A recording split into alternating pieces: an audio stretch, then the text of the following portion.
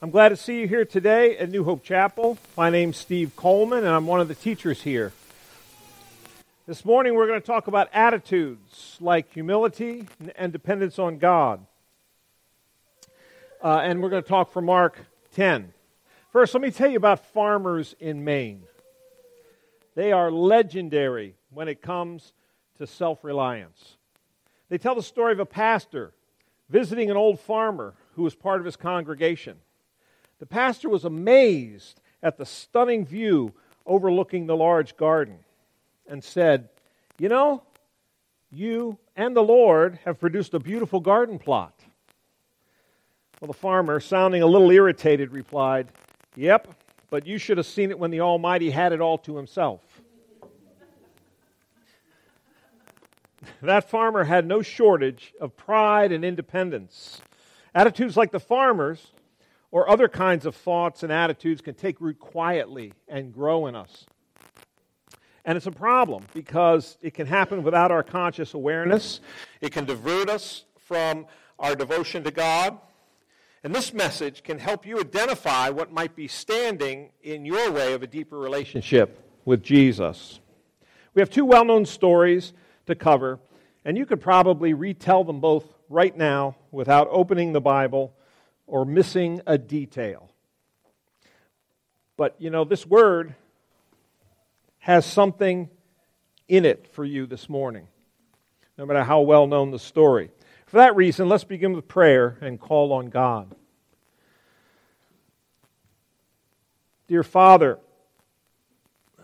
we love you, and we thank you for your love for us, that you came on that rescue mission to deliver us from our lostness. You are our everything, and we adore you. Pray that your Spirit will work with your word this morning, that he would take those words and drive them deep into our hearts. We ask this in your name. Amen. Okay, for the children in our audience that are left, you know who you are. Listen for the words looking. Answer the question, who was looking? Why do you think he did that? And the word treasure. And what is the treasure that Jesus talked about? You're welcome to come share your answers with me. Unlike Julie, I don't have candy for you. But I will guarantee you an autographed draft proposed budget by Joe Nebbia if you have your answers right.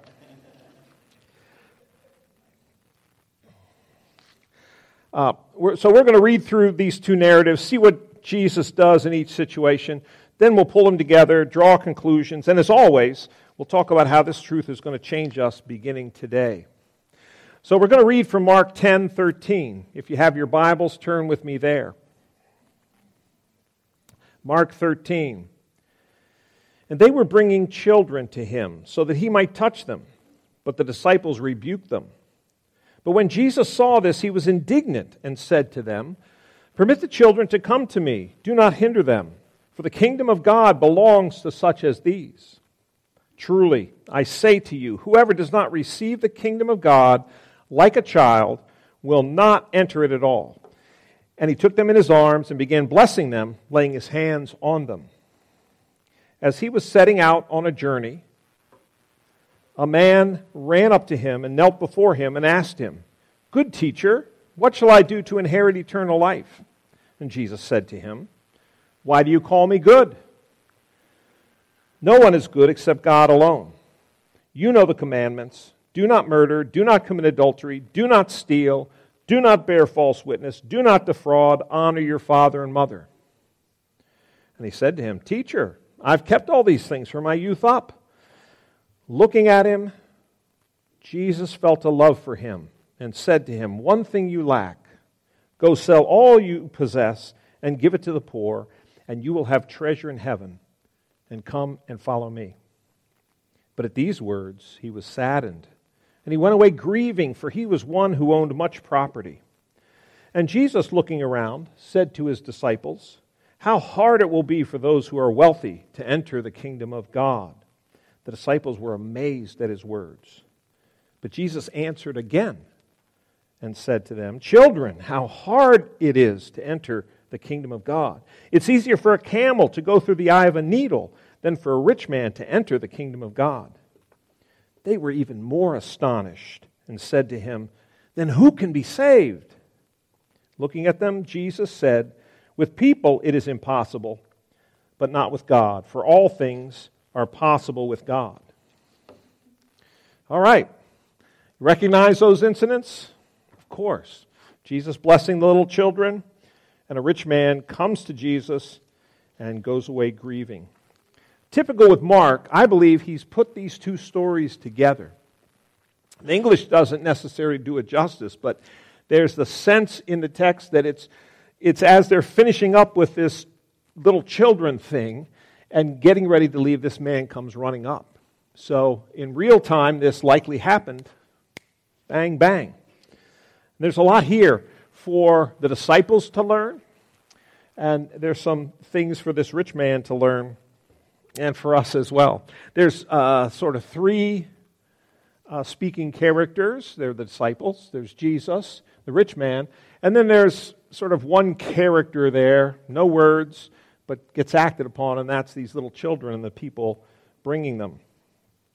So it's interesting to see what Mark is going to do in terms of these two stories and what relationship they may have.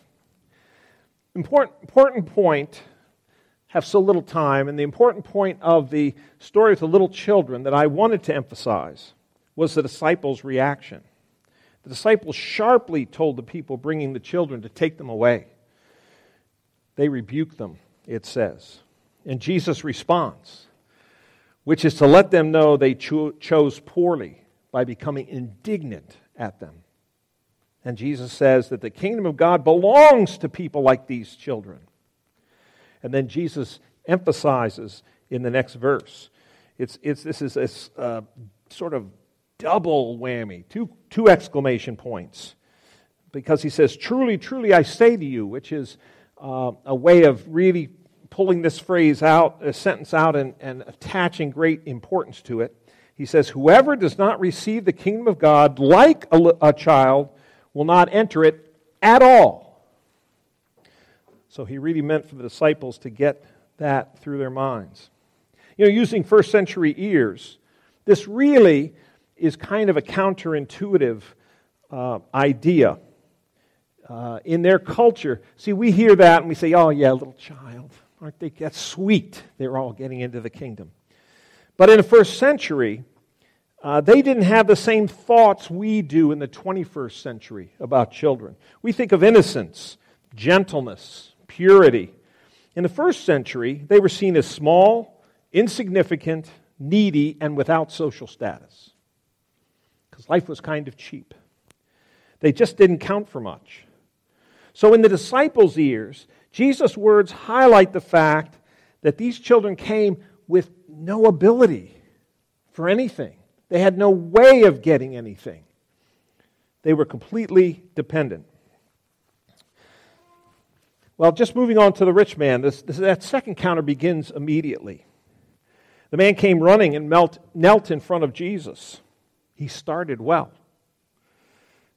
Those are the actions of a servant or slave. It sort of indicates a type of deference. And apparently his question was sincere, because later on we get that strange phrase where it says that he felt a love for him. Jesus loved this man. So this wasn't somebody coming to test him. It wasn't somebody coming with double motives or, this guy really was bothered by something. He was, what was the word we used at 10 o'clock? I'm even, there he is, Josh, discontent. This was discontent in a good way. This guy knew he had followed the law, but there was something in him that was nagging at him, something that didn't set right, something in his core that he couldn't feel peace about. And it drove him in a great direction to Jesus to find that out. We know the first thing Jesus says is real curious. There are none good but God. And this puzzles a lot of people. It's not the most puzzling sentence in this section, but it puzzles people. They say, wait a minute, but aren't you God, Jesus? Aren't you good? And he's calling you good. But Jesus is seeing beyond him calling him good. He's seeing beyond this simple identification of who he is and looking at what this man is thinking when he says good. So Jesus is not denying his own deity, but he's adopting the man's perspective of Jesus as a good teacher by saying, in essence, how can you call any human teacher good? God alone is good. So he's talking about the capital good. Good through and through, we might say. Not a relative measure. Every person who is good is only good compared to someone else. Although we see a lot of humanity, a lot of people that are noble and do great things. They're good. They're good people. How can we understand this? Let me present to you the humble needle. Stainless steel, very sharp. Don't know if you've been pricked by both a needle and a pin, but that needle is devastating because it slides right in there. It goes a lot deeper. Ooh. And it's got that fine point. It's polished, highly polished steel needle. It's good.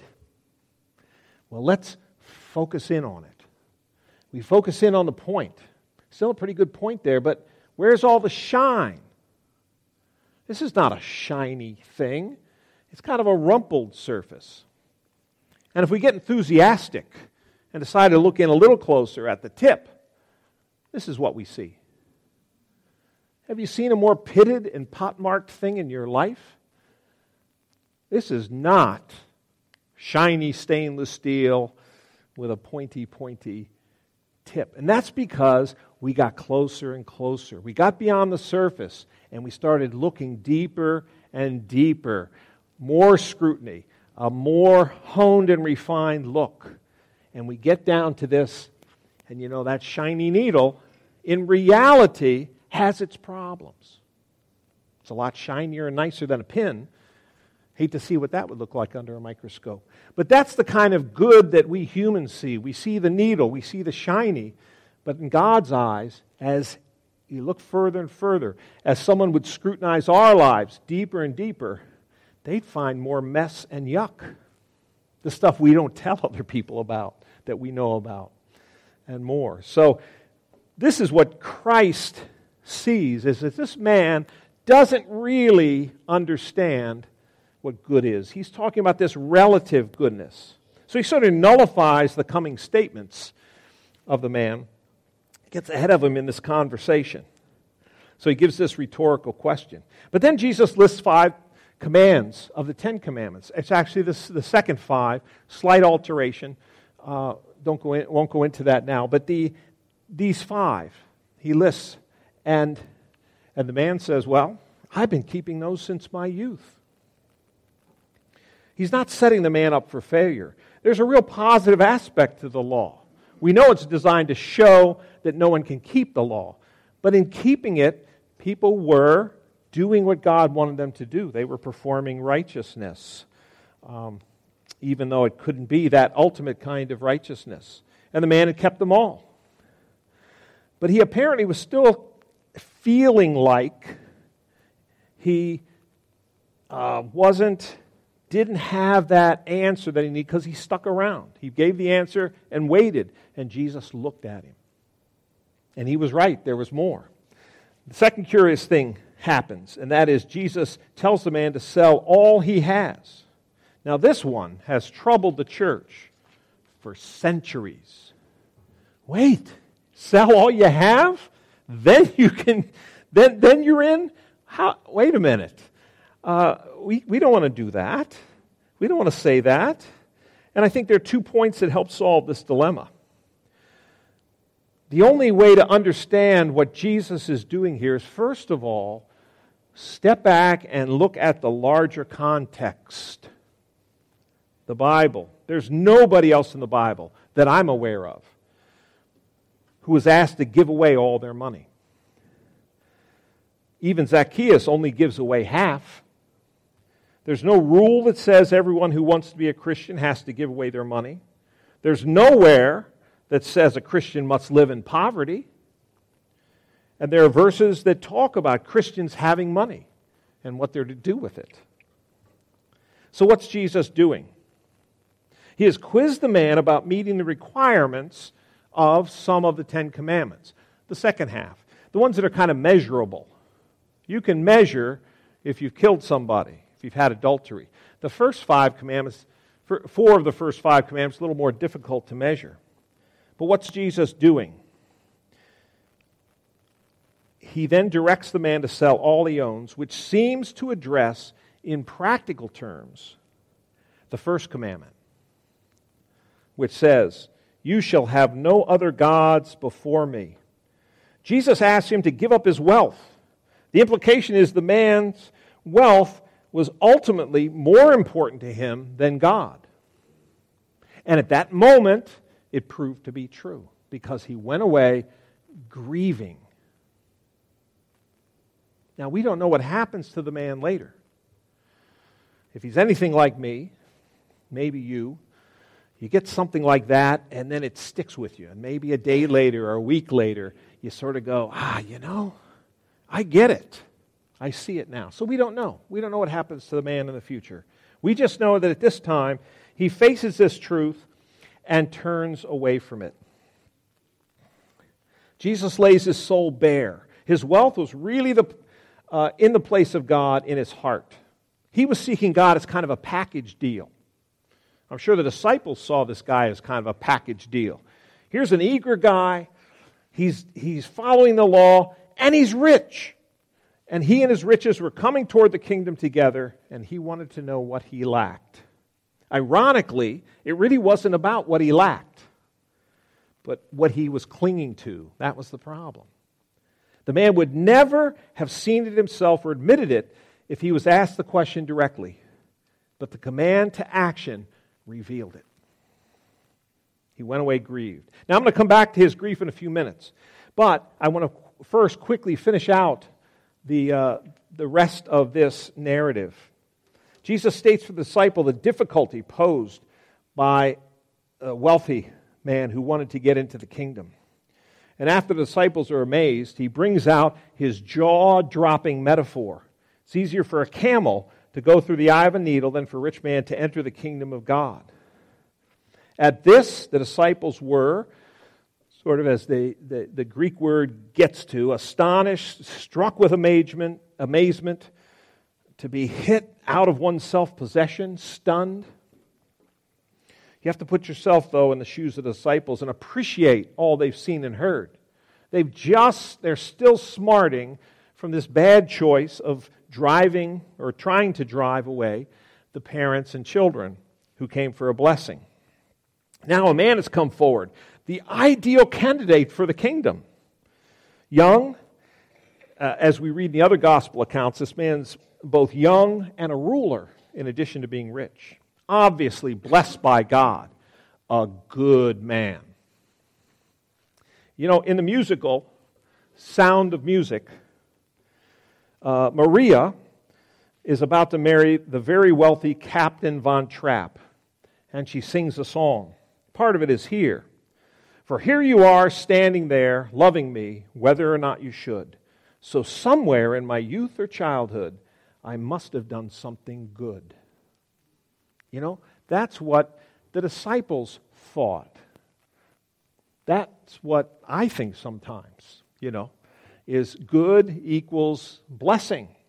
Blessing is good stuff. The Old Testament says so.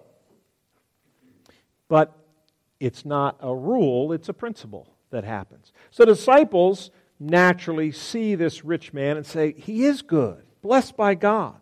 I must have done something good. It's so rooted in the mind that the disciples, and sometimes we're the same way. It's hard to understand tragedy outside of the idea that maybe they did something wrong. It's certainly the theme of Job. Most of the book is all about his three friends telling him, you must have done something wrong. So we sort of get reinforced with this both ways. We even hear sayings like, what goes around comes around. Yeah. But Jesus, they might have thought as he first came up, this guy's perfect.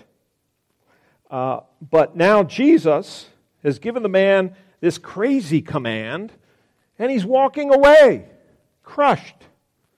The disciples guessed completely wrong in both situations. They had to be trying to work this out. What does this all mean? And they asked in exasperation, who can be saved? You're telling us children are all in there populating the kingdom, and this guy, no, you're telling him forget about it. You're giving him an impossible task. Jesus looks at them. See it in the text? Looking at them. Same word, same phrase, same idea as him looking at the rich young man. You think as Jesus looked at them, he loved them too? Absolutely. Absolutely. But Jesus looked. He didn't just glance, but he looked. The text says no more than that. But you get the picture. At least it makes perfect sense to me. Well, cutting through their confusion, Jesus says, with people it is impossible, but not with God, for all things are possible with God. You know, I like what C.S. Lewis says about this. He says, all things are possible with God, even for a camel to go through the eye of the needle, but it's hard on the camel. So let's go back and see what we can learn from the man going away grieving. Jesus' responses indicate that the man seemed to be entirely on the wrong road, the wrong idea of what good is. And let's talk about some of the reasons why this happened to this guy, why he went away grieving. The first one is because he was talking to the real Jesus, and he heard the real message of Jesus. What do I mean by that? Well, a lot of people heard what Jesus said, but Jesus himself a number of times would say, he that has ears, let him hear. I mean, really hear, really get this. And this man asked an intense question to Jesus and stayed there and listened, and Jesus gave him the real truth.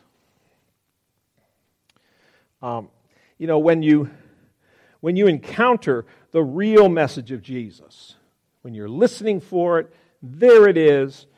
It always seems to ask for more than you thought, and it offers far more than you've ever dreamed.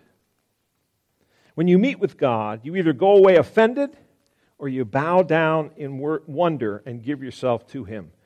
It's impossible to meet Him and be indifferent to Him.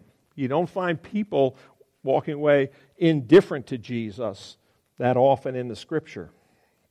Offense or worship. And it's a little bit like The Matrix, if you remember. I can't quote it, but that scene where the red pill and the blue pill. If you take the red pill, you're going to see, and then you can never go back because you now see the truth. Same thing with Jesus. You see. He lets people see the reality of it. The truth has a polarizing effect. You just can no longer pretend. You have to accept or reject the reality when it's clear to you. Well, the second thing is Jesus destroyed two assumptions about religion or religious views. Man came knowing he was lacking something. His mistake was thinking that either Christianity is something you can add to or Christianity is something you can do. Well, it's not something you can add to any more than an explosion that destroys everything. It makes way for something new. Something new has to come. Change is not superficial. It's something that's totally new and fresh. Remember the story of Martin Luther, who spent a long time as a monk. He was a monk's monk. He was really after it. He was disturbed about his standing with God, and he went after it with a vengeance. He wanted to be righteous, but he was plagued by no peace, no joy. He beat himself, went through various things. He slept in the cold just to try to somehow make that turn into righteousness. He said himself that if salvation were achieved by pursuing righteousness, he would have made it. But one day, reading and meditating on Romans, he saw, the just shall live by faith. Now, we've seen that word just before, but the word faith popped out. A light bulb came on. Christianity is a revolutionizing change, and it revolutionized Martin Luther. Nicodemus had the same thing presented to him. You must be born again. Not rejuvenated in plastic surgery, but you got to be born again. It has to be something new. That's why we read terms like new creation and transform in the Bible when it talks about it. It's also not something you can do to become good. There's only one good. Every other religion in the world, every philosophy, even so-called common sense, divides all humanity like this. A horizontal line to represent goodness. So you have good people and bad people. You have moral people and immoral people. You have religious people and irreligious people. Nice and nasty. And with some, it depends a little bit, but everybody basically sees that there's this line that you can draw somewhere and say, yeah, these people are good, and these definitely not. But the real line, is not a horizontal line. The real line is a vertical line. There are two ways to God. Both nice and nasty people can do it on their own effort, or both nice and nasty people, no matter who you are or what you've done, no matter how great or how awful, you can come on a totally different basis. You can come on the basis of your own efforts, or you can come based on my efforts, says Jesus. So the world gets divided this way. And you've got some good people in this column and some good people in that column. And joining the good people in the left column, you've got some bad people. And you have some bad people joining the good people in the right column. It's a different line. Until you see that real line going through the center of humanity, it's not the vertical line, then you don't recognize that it's cutting across the horizontal. That accepting God doesn't depend on being good or bad. Some who trust God are those who are bad as well as they come and trust. It obliterates the horizontal line completely. So you're not good. Nobody is good. There's just degrees of badness, less bad than others. So so he comes to the man. So we've seen that he heard the real message of Jesus. Jesus destroyed two assumptions about religion. And then the other thing that really sent him away grieving was Jesus called him to action. This was not an academic exercise. This was not, okay, tell me all the rules and then let me go and I'll figure out how I'm going to make it. Jesus refused to remain academic. The man was saying, am I missing something? I feel something's wrong. Is there a doctrine I missed? Is there a rule I'm breaking that I didn't know about? And here comes Jesus with an eye that pierces through the smoke screens and all the camouflages and all the thinking and pretense that we set up. And he looked at him, he saw him, and loved him. As if Jesus was saying, as he gave this command, I know this is going to hurt you, but I want you to know that I see the real cancer, the real issue that's in you. I see the real thing that's killing you. You've got to get rid of your wealth. So Jesus took this drastic measure to identify for this man the fact that this was the problem. Getting right to the root of it. You know, the difficulty for all of us, anybody that's been a Christian for very long realizes that our complaints and our concerns, we say, here's the problem. And very often, we're incorrect. The problem's a different one, usually a deeper one. Jesus puts his finger on the man's problem. Underneath it all, he was having a power struggle with his dreams. One more musical reference. In the musical Carousel, there's a character in there, Carrie Pepperidge, and she sings a song about how she can't wait to get married and have children. That's her great dream. When the children are asleep, we will sit and dream, she sings. But if Jesus showed up within the play, Carousel, he would have walked over to Carrie and said, there's one thing you lack. I want you to live a single life, all your life for me. That's what he would do. That's the equivalent of this situation with the rich man. You know, God came to Abraham and said, I want you to take your son, your only son, whom you love, and offering was a burnt offering. He was asking Abraham to sacrifice his son, the son that was promised, and the son in whom all of God's promises were focused. He said, yeah, sacrifice him. And when he comes to this man, he says, you have to give away all your money. What is Jesus doing? He's saying, I want your dreams. I want the most important thing that's in your life. So the man's here. He wants his dream, the thing that he thinks will bring him satisfaction and power and joy in life, regardless of God, without God. I've got this here, but I want God too. And God says, until you give it to me, not only are we not right, but it's killing you. The point is that anything you've decided will bring you joy apart from Jesus will become a monster in your life. It will drive you. Jesus said it this way, nobody can serve two masters. They'll hate the one and love the other. Nobody can serve both God and money. But I thought I owned the money and could spend it. Jesus says, no, it's the monster that drives you, and you can't serve that one and serve me. It doesn't work. So Jesus loved him when he said, when he told him to sell the possessions, because Jesus had identified that this is how the man thought he would have a life of satisfaction. As a result, just like a surgeon, Jesus was offering a cure. Kill this thing before it kills you. You know, the reason we feel our lives are out of control at times is because we're afraid of losing control to God. Jesus says, give it to me. Let me decide how much money you're going to have. Put me first. Be willing to part with anything.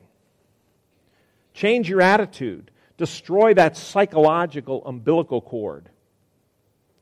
Be willing to part with whatever. Being willing to walk away from whatever. He says to Carrie Pepperidge, be willing to not be married at all. Let me decide that. He said to Abraham, be willing to not have a child. Because there is a monster in our hearts. Money can be a monster. It's so dangerous spiritually that not having money can become the same monster because of our desire to have it and becoming obsessed with getting it. Not having it can fill you with anxiety, bitterness, envy, and worry. You know, it's not the money, the marriage, children. It is those things that come before Jesus. It's having anything else, your fondest dream, your expectations, your demands, your ideas, your goals, as most important thing in your life. You know, finally, got to move real fast. The reason the young man had missed it all is that he doesn't understand what treasures in heaven meant. Jesus is our treasure in heaven. And Jesus is saying, I know you have a big estate on the hill, rich man, but it is nothing compared to what you will have with me. He says just in a few verses later to the disciples, truly I say to you, there's no one who has left house or brothers or sisters or mother or father or children or farms for my sake and for the gospel's sake, but that he will receive it 100 times as much now and in the age to come eternal life. If you have me and only me, you're rich. I'm your treasure. I'm your righteousness. It's not just that Jesus is our treasure, but we are his treasure in heaven. There's an account in Luke where the disciples return. The 70 had gone out and they come back. And the 70 returned with joy, saying, Lord, even the demons are subject to us in your name. And Jesus said, don't rejoice in this, that the spirits are subject to you, but rejoice that your names are recorded in heaven. Wow. That'll bring you down. But the point Jesus is making is that your name is up there. It's known. How's it known? One writer was suggesting that, in the Old Testament, the high priest would have the names of the 12 tribes on the breastplate as he did his things. And he sort of suggested that Jesus, as high priest in heaven, has got our names there. Actually, we just sang, my name is graven on his hand, my name is written on his heart. And that's taken from a couple of verses in the Old Testament. But what an idea. Jesus has tattooed all of our names on his palm. People that get tattoos here or here, they're not doing that with the expectation they're going to see it very often. But in the palm of your hand, that's right there all the time. In fact, the verse says, I've engraved you on the palm of your hands. Your walls are ever before me, says Jesus. So we are his treasure in heaven. Okay, so what? How's Monday going to be different? What should you chew on this week? Dreams, desires, wants, wishes can all grow subtly into things that we treasure and expect. We like to take pride in our accomplishments. And I know it's so easy for me to slip a little over time into having a focus on those things without even realizing it. And God becomes part of my life. So my recommendation, I'm going to do it, is take today or Monday sometime and get alone with the Lord to ask him specifically to show you anything that you're not willing to let go of. Believe me, he will look at you and love you. The Holy Spirit will bring things to your mind. You should confess your failures if that's what comes up, and then bask in his forgiveness. And then you should also pray about the things that are particularly important to you and give each one over to the Lord, again, saying the words so that you are telling yourself that you're doing this too. And dedicate yourself to a single focus on him. That's how you can revitalize the intimacy of your relationship with him. Well, we've seen a contrast this morning between a man entangled and hanging on to his wealth and little children with no expectations and completely dependent. It's a right and true principle. There is a television show that's current. I can't remember it doesn't matter what network it's on. But it's called The Rookie. And it's all about, it's a TV drama about a 40-year-old man who, sort of shifts gears in his life. And he ends up going to the Los Angeles Police Department and becoming a rookie there at age 40. So they have him set up there, and the sergeant who sort of grumpy guy, old school, is talking to the rookie's training officer, and he says this: "Do you know why rookies are best trained, young Officer Bishop? Because kids don't know anything. 40-year-olds, they think they know everything. Training them is like trying to turn an oil tanker." So the bad news is, if you're really smart and you know a lot, and you're over 40 or getting close to 40, this process may have to be repeated frequently to turn your oil tanker in the right way. But keep after it. Having Jesus as your treasure is the only real choice in life. Let's pray and be dismissed. Again, Father, we thank you for your word. We thank you for the freedom it leads us to. We thank you for the forgiveness that we have. And we thank you that you love us. It blows our mind. Please dismiss us with your blessing now. In your name, amen.